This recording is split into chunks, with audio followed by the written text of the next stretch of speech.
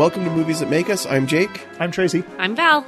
And this week, we're talking about Saving Private Ryan. Yay! Yay! We've done a lot of light, happy, fluffy movies. This is not one of those. No. But it's still a really good movie, right? It's a classic. I don't know that it's not happy. There's a Right. lot of very important things that happen in the film, but there are a lot of actually really cool moments. I mean, this movie makes me happy, but not in the way that like a comedy would. Right. But yes. I agree. I mean, Yeah. you can have a good, happy movie without it being fluffy and light all the way through. Yeah. And this one definitely is that, I think. And it's the 75th anniversary of D-Day coming up. And so Yes. that's why this movie will be back in theaters during that time, which is incredible. If you have not seen this movie in the theater, it is definitely one of those that you want to see. The cinematography holds up. The film holds up. Like, it doesn't look dated. I mean, it's just at a all. beautiful film. And you guys all know that Steven is my favorite. Like, Steven Spielberg is the reason why I went into filmmaking. And it actually, a movie that we're going to talk about next week, which is Schindler's List, is the reason why I went to film school. Yeah. Right. Like, I saw Schindler's List and I was like, holy crap, I learned more by watching that movie than I did in history class. And then I saw this film and the same thing happened. And I thought, that is the power of film. And it was so crazy. I knew this movie was a good movie as a teenager when they said that, you know, people that actually were at D-Day could not see the film because it was so true to life. It was a horrible experience for them in the theater. And so a lot of people got angry. But for me, I wasn't there. I couldn't experience it. And for me to understand as much as I can from someone else's perspective, this movie did exactly what it needed to do. Well, and I forget, I'm so old, but I was in film school when I saw these two movies, and just Spielberg went to a whole nother level with both of these films. My grandfather left a small town in Utah up in the mountains and got in and enlisted early. Lied about his age, went into the military, went to the Navy, and he drove those landing boats in the Pacific. So he wasn't involved in D-Day, Wow. but he was there in the Pacific, and he never talked about it. And seeing that movie, I just had tears rolling down my face thinking about what he experienced and what he saw.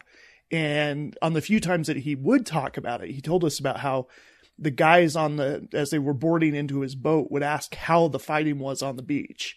And oftentimes it was 100% fatality. Nobody was coming off of that just because the fire was so heavy.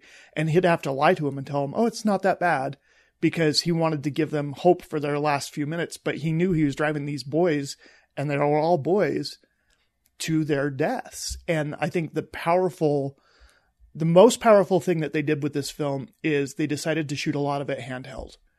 They put the camera right in the middle of this battle. There's no crane shots. There's no real wide shots. You are right there with all of them. And it's like you're experiencing it. You go over the boat with the guys. The sound changes as the bullets whiz through the water. Yeah, they you're don't. with them it going was- on the beach. It was one of the first films that they started not keeping the lens clean. And you see that in a lot now, like in Dunkirk. You see that where, you know, the water splashed on the camera, you're leaving it. We're not editing it. That blood's on the camera. Like it was in. And what got me, and it gives me, like, I have the chills right now, is the opening scene is 10 to 15 minutes without any dialogue. And almost all of it, like for the first 7 minutes, is all one shot. Yeah. And I mean, to have that choreographed, just making a film is hard. Okay. And now you are adding in water. You're adding in vehicles in water. You're adding people that have to get in and out of water, which means every time you take a take, you have to dry those people off. You have explosions, you have guns, and it's just like, it's so much detail. So as a filmmaker, just staying outside of the story in general, just as a film lover and a filmmaker, that was incredible. And Steven Spielberg loves to do that to us. He does it in Castaway. He does it in Schindler's List. I believe he does it for a scene in E.T., but it's like a 3-minute shot. That That's sounds- all one. Back then you had less Yeah. take time. The Well, film and the and camera was more limited. Yeah, and in that movie, there wasn't a whole lot of time to do that, but he likes to see how much he can get in one shot, which I appreciate. And a lot of people have copied it since, which is fantastic. Well, I think that's one of the things, you know, you mentioned a lot of people have copied it since. I think a lot of people have copied a lot of what Steven Spielberg has done just in his career. Obviously, he's hugely influential, and that's a big reason why this whole month we're talking about Steven Spielberg, because there's, I mean, even in a month, we're not even going to scratch the surface of what he has accomplished and brought to filmmaking. And I think this film is so important for a lot of the reasons that you guys have mentioned. I think history is so important, and I think it's easy to forget history.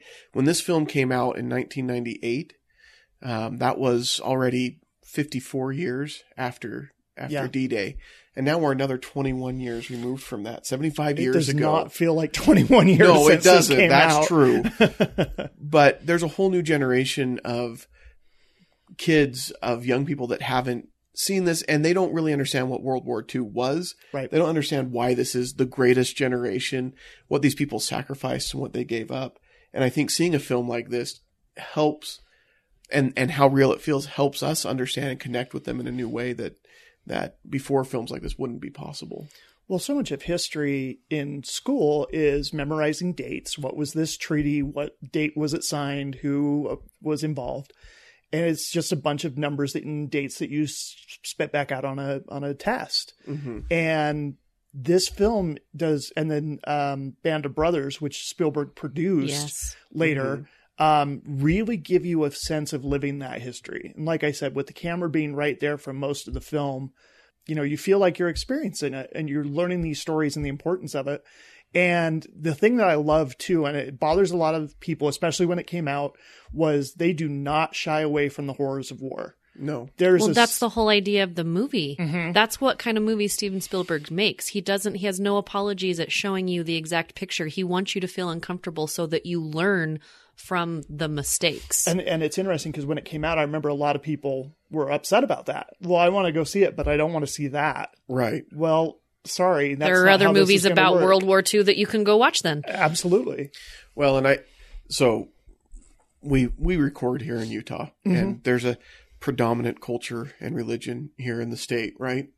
We all know. I have no idea what you're talking about. All right. Can you educate me, sir? But one of the things, and having grown up in that religion and still being an active participant in it, one of the things that was talked about the whole time I was a teenager, you don't go see R-rated movies, right? Right. And Saving Private Ryan had a big old R on it. But this is not R-rated like it's full of, I would say not full of, it is full of language, but so was being in the army, I would imagine, during a war. Absolutely. Yeah, but And with it's full of everything else violence, is going but- on, I don't ever Right. remember what swear words they no, and say it doesn't- because it's in context. Right. And Exactly. with the story that's going on around it, it's not the worst thing that's happening No. in this movie. No, it's not. But the thing is there's, in my opinion, there's two different kinds of, There's gratuity for gratuity's right. sake. And that's not what this is There's at a all. Quentin Tarantino movie. Right. And then there's a Steven Spielberg movie. Absolutely. Both great. Well, Different kinds of great, different. though. Like, I mean, We'll talk about Tarantino another time. right. but- I mean, But you yes, can't- that's the Tarantino difference. does Tarantino, and Yes. he does it better than anybody else, but this is totally different. Yeah, Different kind of this thing. is because that you have to have that in this film. You have to, the way he's shooting it, the way he's telling the story, you have to have these things. And some guy that just got blown up and he's missing half of his body is not going to be like, oh, shoot. Oh, Yeah. You know, heck. oh, bummer. And I think it mean, takes away from some of the value too if some guy gets blown up and you pan away from it and you just have to assume that's what happened off screen. Exactly. I think Right. there's a certain power, especially when you're trying to film and shoot a scene like the invasion of Normandy. Like, that was bloody and gruesome and awful and traumatizing. We lost so many people. Yeah. Like, Right. I mean, it's, and you tell that to somebody in a history class or in a discussion group Right. of how many people that they lost. And in your mind, you're like, okay, well, you know, a number is a number, like you said. Mm-hmm. But when you see it, you can't talk. Like, you're watching it and you're thinking, that's, you know, that's just picture, I would say, Salt Lake City, everyone in Salt Lake City just died. In Yep. a day. Yeah. Yeah. Within hours. Like most of them couldn't even get off the boat. Yep. They never had a chance. And they're 15, 16, 17, and 18-year-old kids. They are kids. Yeah, absolutely. And it just, that scene when they're in the boat and Captain Miller's hands shaking and he's trying to get that canteen, and the one guy's praying and the other guy's just kind of staring off and this 1,000-yard stare. And it just, it's incredibly difficult. They have a character in there that everyone can relate to, And I mean, yes, the cast, it's all men because that's what it was. Right, okay. right. So, however, it doesn't mean like this is my favorite movie. Like everybody said, it's hard to pick a favorite movie. This is my favorite movie. And it's because every Sunday while it was in theaters, my friend who worked at the movie theater that used to be over by the old Spaghetti Factory in Taylorsville, remember that movie theater that's now like a workout place? I do. I haven't set foot in it since it He changed. worked there, and every Sunday he let me in to go see that movie while it was in theaters. And my parents and my friends were like, "Why do you keep going to see that movie?" And I saw something new every time. Yeah.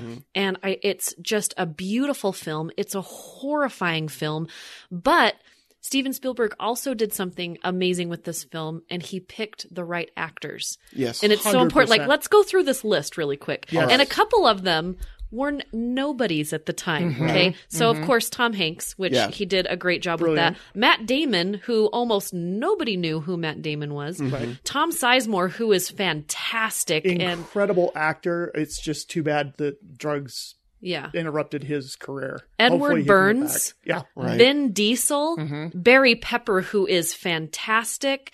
Adam Goldberg, I thought, had one of the best scenes in the entire movie. And the movie that he had done before this was Dazed and Confused, Right. which is hilarious to me that he went from that. But again, these are great actors, and Spielberg saw who these were. And then we have Giovanni. I mean, he's fantastic. Jeremy Davies. Giovanni Ribisi, yeah. Ribisi, sorry. Ted Danson. Paul Giamatti. I mean, he's the one that can. Nathan Fillion, Bryan Cranston, I think Dennis that was- Farina. Like, all of Hollywood was on this film. I think it was Nathan Fillion's first film. Yeah, his first big time. Yeah, big role. Yeah, Yeah, his yeah, first blockbuster film, I guess you could say. Yeah. But nobody knew who he was at the time. no. Nobody really knew who Matt Damon was at the time. He'd been in a few other things, but nothing huge. And he puts him in as a main character in this film. But every character in this film had a purpose. There wasn't anybody that was just thrown in. Even though Ted Danson only had like 10 lines in this film, his character was important and his lines meant something. And this movie, I think, is one of the most quotable movies.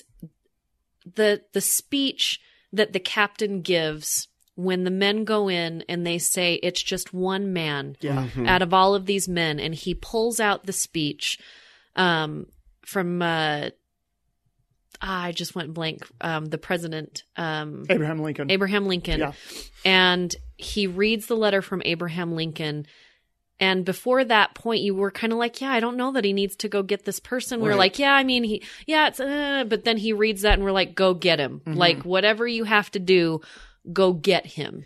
Well, and I think the reason that the cast worked so well is at the very beginning, as they were getting ready to do this, Spielberg asked them if they wanted, the cast members, if they wanted to join with some Marines and do some boot camp work.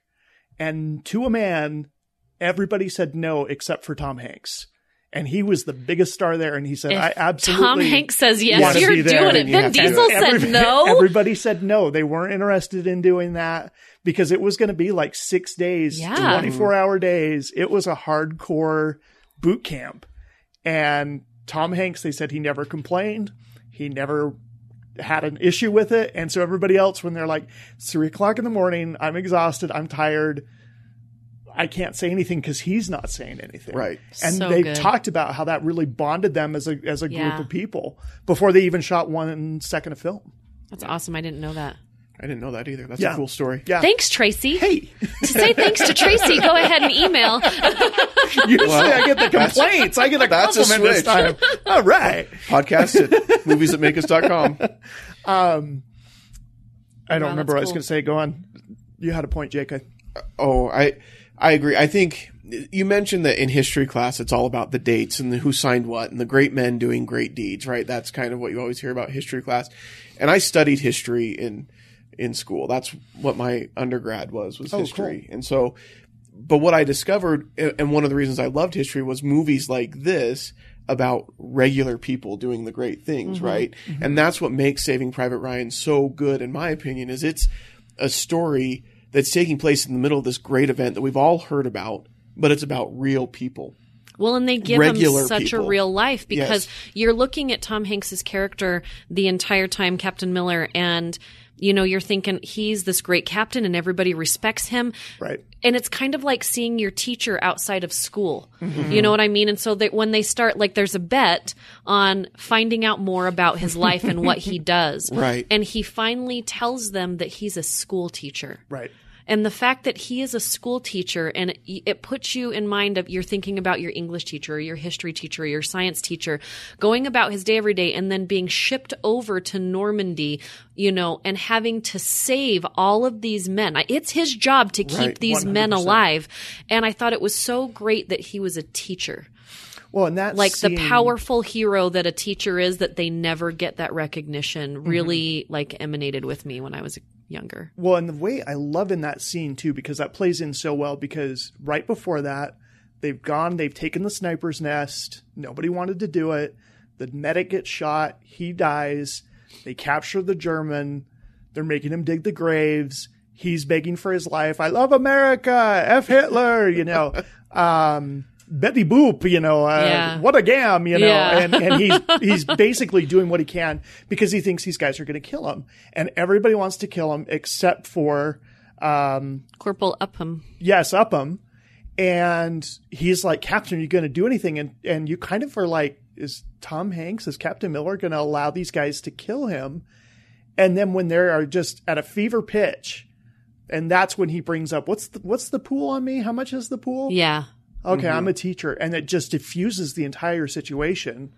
And then later we all realize he should have killed him. That guy comes back at the end, and he's at that town in the climax. Yeah. And One of and the then best scenes eventually of the whole Upham movie. shoots Yeah. him. Yeah. Upham, he surrenders to Upham for the second time. And I feel like so do many it. of us felt like we were Upham.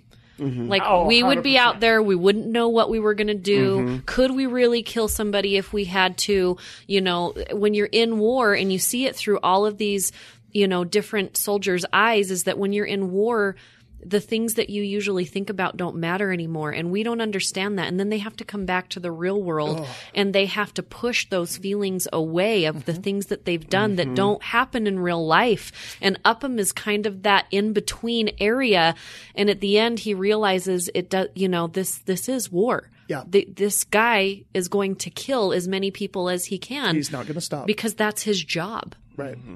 Well, and at the time, too, one of the few things my grandpa talked about was they didn't have PTSD doctors and training and stuff like that for when these guys sucked came it back. up. So he went to the doctor, and the doctor said, well, you have two choices. I can get you a prescription for some narcotics, or you can have alcohol.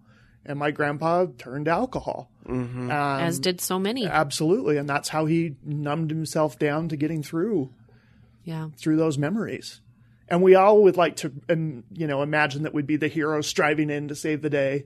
We're probably more like Upham when he's in that crater and he's just sobbing and he's stuck on the stairwell and he can't go up because he's just so overwhelmed with the chaos that's happening around him. And who can blame him? I mean, with everything that's 100% going on, yeah. I mean, he was trying to carry his typewriter around. He thought he was going to have enough. He had no idea what he was doing. Where can I put my Obviously, typewriter? In the trash, because unless you're going to hit somebody with it, you can't use that. He looks so sad, and then Miller just shows him a pencil. Like, this is all you need. It's okay. Yeah. And he didn't even need that pencil either. I mean, I think he lost it within the first 5 minutes. Yeah. But, it was so great to see him working with Spielberg again. He's such a great actor and he doesn't pop up very often. Yeah, he's kind of like that quiet, zinger. Like he comes in unexpectedly into a movie and he just wows you. Yeah, he's an incredible actor. I remember when he popped up on Lost. Yeah. I was so excited when he popped up on Lost. It's like, oh, okay, this is going to be good. Yeah. Now he's doing some voice work for video games lately. Oh, nice. Oh, interesting. I think it was God of War that he was just involved with or something. Yeah. That's the gig, man. I mean, Oh, yeah. voice work. That would be awesome. You don't have to wear pants like, because yeah, you're just a microphone in a room. You don't have to wear pants, so it's like the best job ever. that does sound we're all- pretty You get awesome. paid to talk and not wear pants. I want to state for the record, we are all wearing pants. I almost went You for a don't joke know. about not wearing pants, but no, I am. You don't know. That's true. You're on the other side of the table. I don't know. And I'm not going to confirm or deny anything over here. I'm just going to. It's I'm gonna because let you you signed wonder. that document. That's right. But I mean, just the humanity of these characters is what carries us. And one of the things that one of my main professors in film school said was, if you're going to take us to a very dark place, you've got to give us an equal amount of light at the end. You've got to give us something to pull, even a glimmer of hope. Give us something to pull us back from that. And we get that throughout, like when he doesn't allow the execution of the Yeah. German soldier. And we hear about, the general who wanted the Jeep strapped to the plane and caused Yeah. the plane to crash. And all these guys died Yeah. because the general wanted to make sure that he had his Jeep. But these guys are there for each other. They're there for their country. They're there for the things that they believe in. And that's what carries that hope through. At the end, even when Captain Miller dies and he tells Ryan to earn this life that he's been given. Which, I mean, that's a crazy thing to carry on your shoulders. Right. Your whole life is that all of these men died to come get you. So you better live your life the right way. One of the scenes that really weighed heavy on me was when they think they found Private Ryan, but they find Nathan Fillion's character, and they're all sitting out in the open, and they're going through bags of dog tags in the middle, and they're going through names, and all of these noobs, all these 16-year-old boys are walking through just looking at thousands of Yes. dog tags pulled from people. And they're like, put those away. What are you doing? Well, and these like guys those are- are, they're not just to them because it's dull, it's gray, it's shut off. But these new kids coming in, like you Right. said, they needed hope, and all they're seeing is death without even seeing a body. Like Right. crazy to me. Thousands of those dog tags. Well, and they're kind of treating it kind of callously. They're treating it Well, like they're a mad, game. Who can yeah. find this guy first? yeah. Yeah. And these other guys, Because they are want to like- go home. Well, and those dog tags are sacred. Yeah. That is somebody's life. That represents a life right there. And you just tossing it aside and treating it like a joke. But you get both sides for sure. Oh, like these guys 100%. wanted to go home. This They is were the last almost thing they home. wanna do. Yeah, and it's just it to me that you could see three different sides of the story there without even really saying anything. You could see it, which is just great filmmaking. And then Nathan Fillion comes up, and then they make him cry like a little girl, which made me it's just so cute. It's adorable. Totes adorbs, Nathan Fillion. Totes adorbs. Phrase I did not expect to say on this episode. Totes I'm adorbs. trying to keep it light, man. Yeah, no, I appreciate it. No, and it is true, and that's masterful storytelling when you've got two different sides like that. You've got the young kids, and you've got the guys that have been out there for a while, and everything, and you can see both sides, and you Yeah. can see yourself in both sides, and I think that that's just how incredible this movie is. And I love you talked about the weight that he carries, and you see that in the last scene where he's Yeah. talking about if he lived up to it, did he do it? I think anything would have been better than nothing. Right. And I think, my uncle was in the war, and I had a lot of people in my family that were in the war, but again, many don't talk about it. Right. But my uncle, he was in it, and he, had friends that didn't make it back. And that's what he says. He's like, anything that you do is better than doing nothing, just to honor these men. If you were to come home and drink yourself into a stupor, which most people didn't have, they had no other way to do it. Absolutely. But a lot of people made it out of that and made it into a life. And I think it is a hard, burden to carry, but I think, they showed that he had a family and kids and grandkids, and, he was still alive. I think that was the most important thing, is that he contributed and he remembered them. Absolutely. When my grandpa came back from the war, he married my grandma very quickly after he got back. And my mom told me several times that he was a very different father than he was grandfather. Because when she was growing up, he was still dealing with these things, and he had a drinking problem, and he had anger issues because of what he experienced at such a young age. But he was the best grandpa you could ever ask for. as a kid. I mean, he built us a horseshoe pit in his backyard. We taught us how to play horseshoes. We would ride on the back of his motorcycle around the neighborhood. Just the most caring, gentle guy ever. And it is kind of that involvement of these guys as they manage to work through these terrible issues and become good people. Not that he wasn't good before, Exactly. but yeah, become But a they better had no person. resources. Right. 100%. They were just told to go in, do Just- for your country, and come home, and then get back Get to back to doing what life. you were doing. And, you know, Saving Private Ryan is one story of a line that almost stopped, because if he would have died, then his family, you know, history would have never went on. But what about all of the boys that went in that were single children? 100%. Single boy, Yeah. you know what I mean? Like, so many people, their lineage died at World War II, which is crazy to think about. And I feel like it's not a huge message in the movie, but you feel that, you know, and I think Spielberg, he tells us exactly in this movie and in Band of Brothers and in Schindler's List, is that we have to remember what happened, and we Yes. need to share the Yes. stories. And that's what he is so good at, is getting these stories from people and telling them in a way that people want to hear them. And it's such good filmmaking.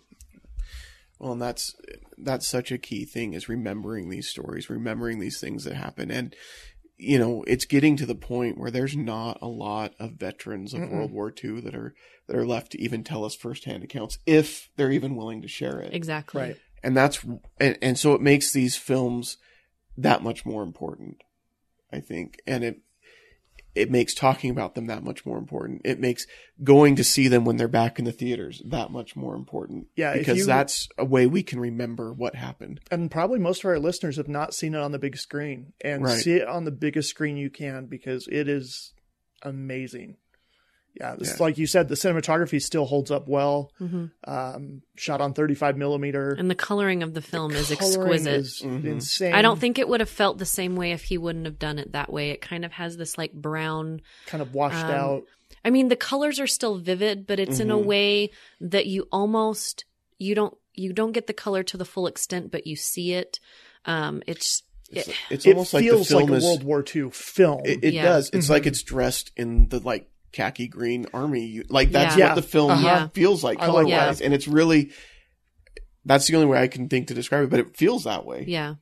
And so when there are green parts, and there are some green parts in the film, you really see the green, you know, yeah. and that's like what you said, the hope, the up and down of the hope. He does it not only with music, when the music is fantastic, but the cinematography, the coloring of the film. And, you know, an unpopular opinion probably is he also shows the other side of this war. And there's a moment where the soldiers meet each other. They get through the green grass and they meet each other, and you know that those soldiers are just the same little boys as our soldiers that are the same little boys, and they're scared out of their mind, and they don't want to kill anyone either. But if they don't kill someone, then their people will kill them, which is a very different side than what our side was. Right. And, you know, it's that how far are you willing to go moment. And the only person that really stood their ground, well, I guess there was probably three.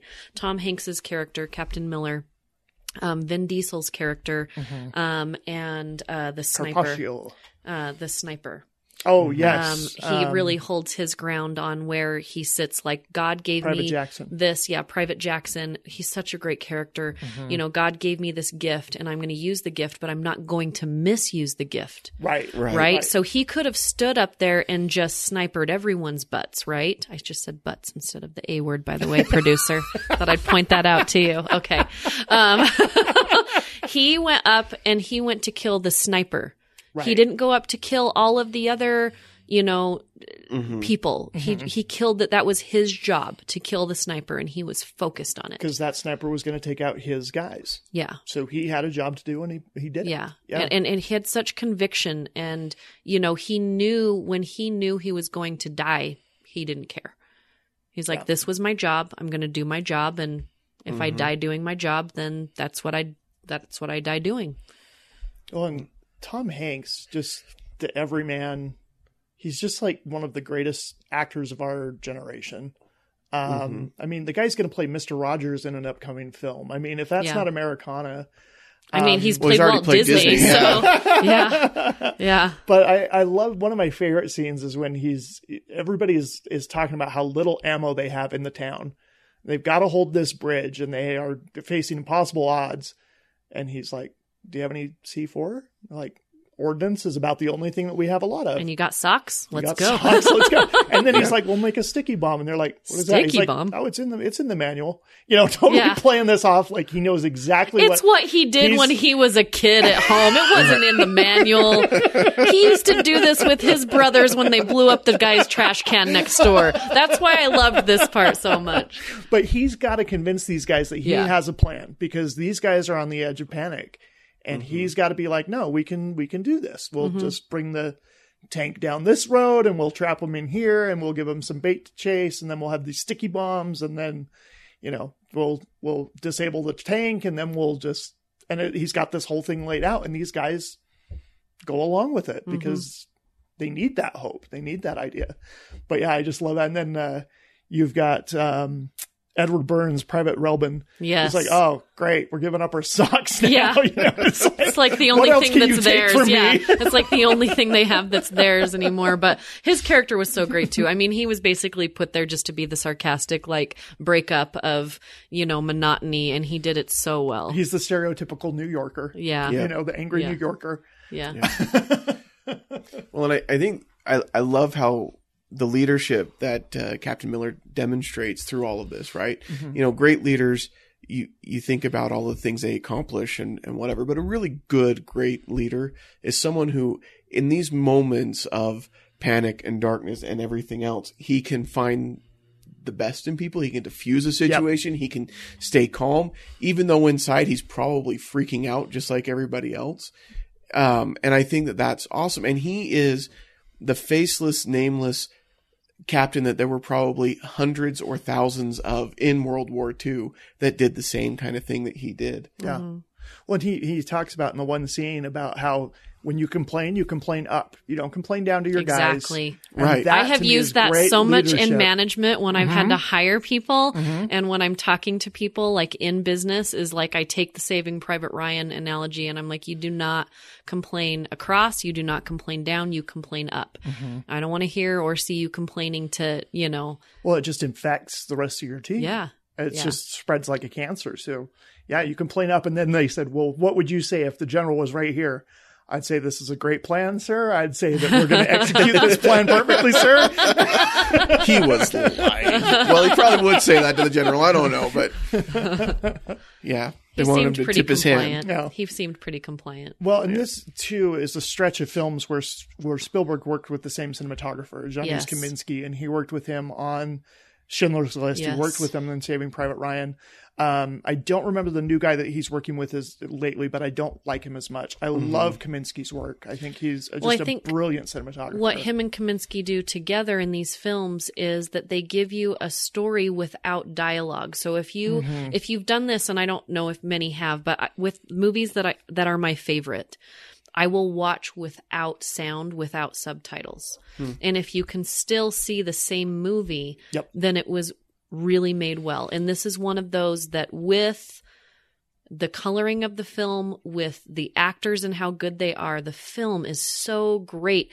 But if you haven't watched it without sound, even if you want the subtitles on so you can hear it, if you haven't watched it without sound, do it, because there's so many things visually that you don't see when you're trying to keep up with the dialogue. Right. Well, and Orson Welles was quoted as saying that if the sign of a good movie is if you have no soundtrack and you can just visually watch the film, then that's a good film. Am I as smart as Orson you Welles? are totally as smart as Orson Welles. Sweet. I think that's what that means. That's amazeballs. Absolutely. But the other thing, if you really, Tons of dwarves and amazeballs. There we go. But and I agree with you on the picture, but to me the sound is so important in this film. Oh, the sound is amazing. mixing. Sound, you can get away with bad picture if you have good sound. People will, for the most part, unless you're a Game of Thrones episode, will forgive you for having bad visuals, as long as they can hear and understand what's going on. Exactly. So, like I said, when they're getting in the boat and the people go overboard, the camera goes underwater and you get that sound of what it muffled- sounds yeah. like underwater, and you hear Yeah. the bullets hitting the water. Then the camera pops back up, and then you hear the bullets with the high pitched screaming by, and you hear the men, and you go under again, and it's and they muted. do that same thing in Dunkirk. I mean, Yes. they steal it almost because it makes you feel so claustrophobic so that you can feel the stress that these people were feeling. And in Dunkirk, they went just a little bit further with it. And I just felt so claustrophobic. But all I could think of was, yeah, you Spielberged it. I mean, but if you're gonna steal If you're from going to any, do Steal something, from the best. Spielberg it. Yeah, Spielberg it. absolutely. Well, and the other time I think is really important with sound is at the very beginning when Miller's trying to take the beach, and there's an explosion that goes off nearby, and it takes away his hearing, and everything is very hollow, and the men are screaming at him, what are we going to do? And he's just kind of dazed and looking around. That scene kind of repeats itself towards the end when they're on the bridge, and the bridge is getting ready to be blown, and he goes to pick up the detonator. They shoot a bazooka or throw a grenade, I can't remember. There's an explosion by him, and it knocks him down. And again, he can't really hear, and the guys are screaming at him, and he's kind of confused, but then finds himself again. And it's this beautiful tracking shot where they're pushing slowly in on him from the point of view of a tank. Yeah. And he just pulls out his handgun, and his hand is shaking, but he starts firing off rounds because he's going to keep fighting till the very, very end. And it's pointless and it's futile, but that's what he's going to do. And those scenes to me just really sum up that movie. But yeah, you don't often get a point of view shot from a tank. So that was kind of... And they did it again in Fury. They Spielberged that in Yes. Fury, which was also a very good movie. But again, we wouldn't have these films being so gutsy, I don't think, if we wouldn't have had Saving Private Ryan first. Right. Yeah. Well, and Spielberg at that point could pretty much do whatever he wanted. Nobody Yeah. else could do that. Nobody else could go to the studio and say, I'm going to take this camera equipment and I'm going to jump out of a boat with it and chase these guys up the beach. And Well, and Saving Private Ryan was a little bit of an easier sell than Schindler's List. Absolutely. I mean, for him to make this movie, to make Schindler's List, and we'll talk about that more next week, but was a big deal, and I don't think that anybody else could have made it other than him. no. One, they wouldn't have gotten the backing, and two, I don't think as many people would have talked. Again, with this World War II movie, not a lot of people talk about it, and oh my gosh, Schindler's List, just to get finding survivors Right. and getting them to tell their stories is a huge job, a huge task, and he took it on. And I mean, he spent basically 10 years of his life making these two films. Yeah. Yeah. Well, and then he executive produced the Band of Brothers series, which, if you haven't seen, is amazing. Incredible. Right. All based on true stories by Stephen Ambrose, who put those stories together. I love the fact that they did a Band of Brothers set in the Pacific, because we don't often get to see the No. Pacific films. Yeah. We Well, we often will talk see the a lot about European Europe, film. yeah. Yeah. We don't get to see the Pacific side, and that was Which was brutal and awful. And, as bad, if not worse. Yeah. Yeah. But just a master filmmaker at the top of his craft. yeah, Brilliant film. I agree. And we didn't talk much about it, but the soundtrack, the music that John Williams puts into this. I mean, John and it's Williams not, is phenomenal. He is. And what's amazing to me is he does a lot of these big bombastic themes for a lot of movies. And even though there's kind of a theme that runs throughout this movie, it's not that loud and overpowering like a Superman theme or a Star Wars theme. But it goes in really nicely with the film. It doesn't take away from the story, but adds to it in a way that really only John Williams can do. It just Yeah, again, it if fits you were right in to that take pocket. out all of the dialogue and you were just to play his music and watch it, it would tell the story. I think it's fantastic that he can do Star Wars, which you hear that and you immediately know the movie, and then he can subtly, choreograph your attention span through this movie with sound is just incredible. One of my favorite scenes in the film is with Private Mellish, who is Adam Goldberg, when he knows he's in that building and he knows that he's going to have to kill someone and he's Jewish, Right. and he's in Germany, and basically his lineage has been slaughtered, so he's already going in with a lot of emotion, and he's got Upham with him, which is not the guy not- you want in No. the firefight carrying with you. this, who was clumsy and carrying this ammo, and he's carrying all this emotional baggage. Right. And, he kills this guy and he's crying the whole time. And, you just think to yourself, like, what is going through his mind? You know, because he doesn't want to be there. He doesn't want to be killing anyone. And his people have been slaughtered, and it just so many emotions. And he's such a good actor. I think he maybe said 5 or 6 words during that whole time, but it's just like one of the most powerful scenes in the movie. The other really powerful scene is the knife fight with the German officer. Oh my gosh. That scene, I stop breathing every time I watch that is scene. so hard because it is just this unrelenting close up. Yeah. He doesn't pull back. He puts the camera right there. Yeah. And when the German gets the upper hand and he's going shh, shh, as Yeah. he's getting ready to stab him, it just, I mean, it's so up close and personal, and you don't escape from Yeah, that. again, next time you watch it, see if you're breathing, because Oh, I man. realize every time I'm Every holding my time. breath. I'm Every holding my time. breath. And I know what's happening. Yeah, Yeah. I know what's going to happen, and it still gets me. Yeah, you think Winterfell is hard. Watch that scene.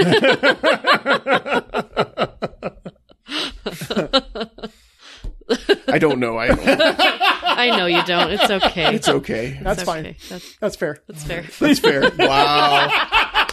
I got the double that's fair. All right. Totes fair. Totes fair. All right. So we've done this for a few movies. I don't know if it's even fair to even try to do it, but what grade would you give Saving Private Ryan? I mean, it's an A+. And Yeah. we all know why I give it an A+, right? Because I can watch it over and over. The film stands the test of time, so it doesn't look like it's aged. And I mean, it's just a good movie. A+ all the way. Yeah, this is a film that will be taught in film school. This is a film that will be studied. It's the cover of several film books that I own at home. Absolute A+. I agree. Like I said, just a master at the top of his game.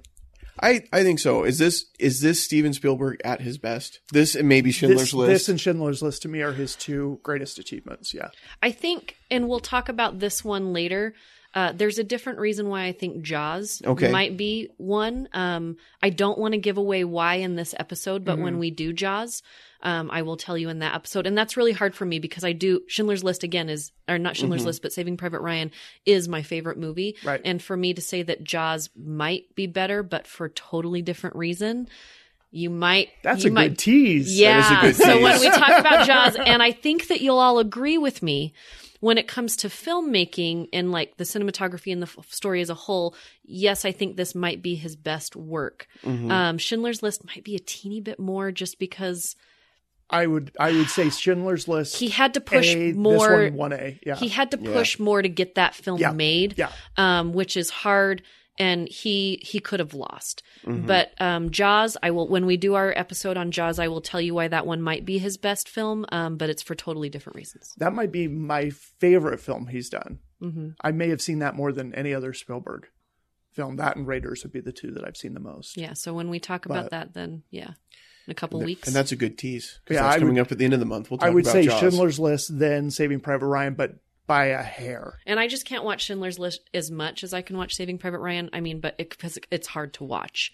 But that's what also makes a good film. I mean, when you feel so uncomfortable that you can't watch it, it means that he's done his job. Right. Yep. I agree. So Saving Private Ryan, we mentioned it's going to be back in theaters. If you guys are interested, those listening at home, Fathom Events, I believe, is who's putting it on. And they do a lot of these, bringing back these classic films and putting them in theaters, which is awesome because there are so many films that you need to see on the big screen. Oh, yeah. And I don't care how big your TV is at home. It's just not the same as going to the theater. Yeah, I mean, this is one of them for sure. Sharknado, not at all. You don't need to see that, all on the big screen. That was made for TV, so it's totally fine. It's totally fine to either watch at home or skip totally, whatever you want to do. But I'm not saying that they're great movies, but they're a heck of a lot of fun. Yeah. Whatever.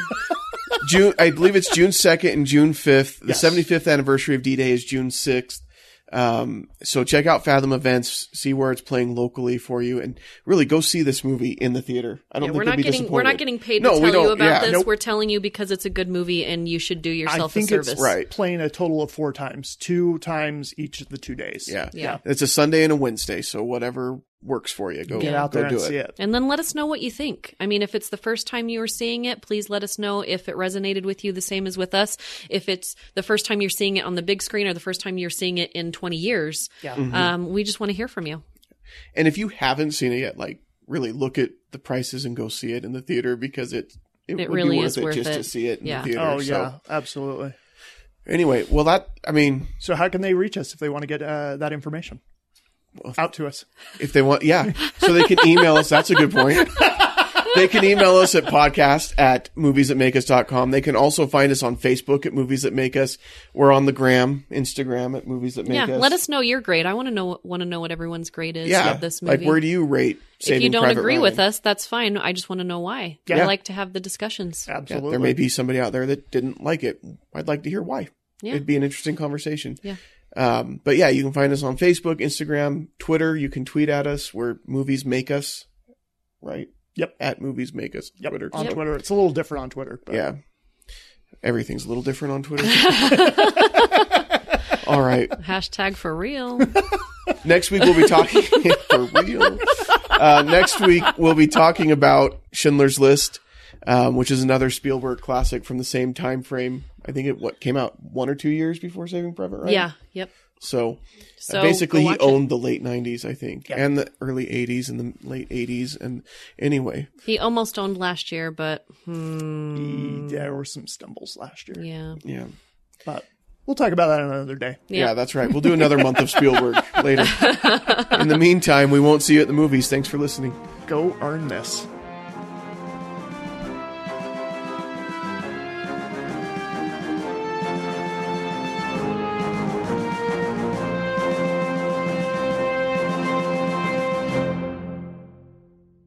This has been a Stolen Droids Media production.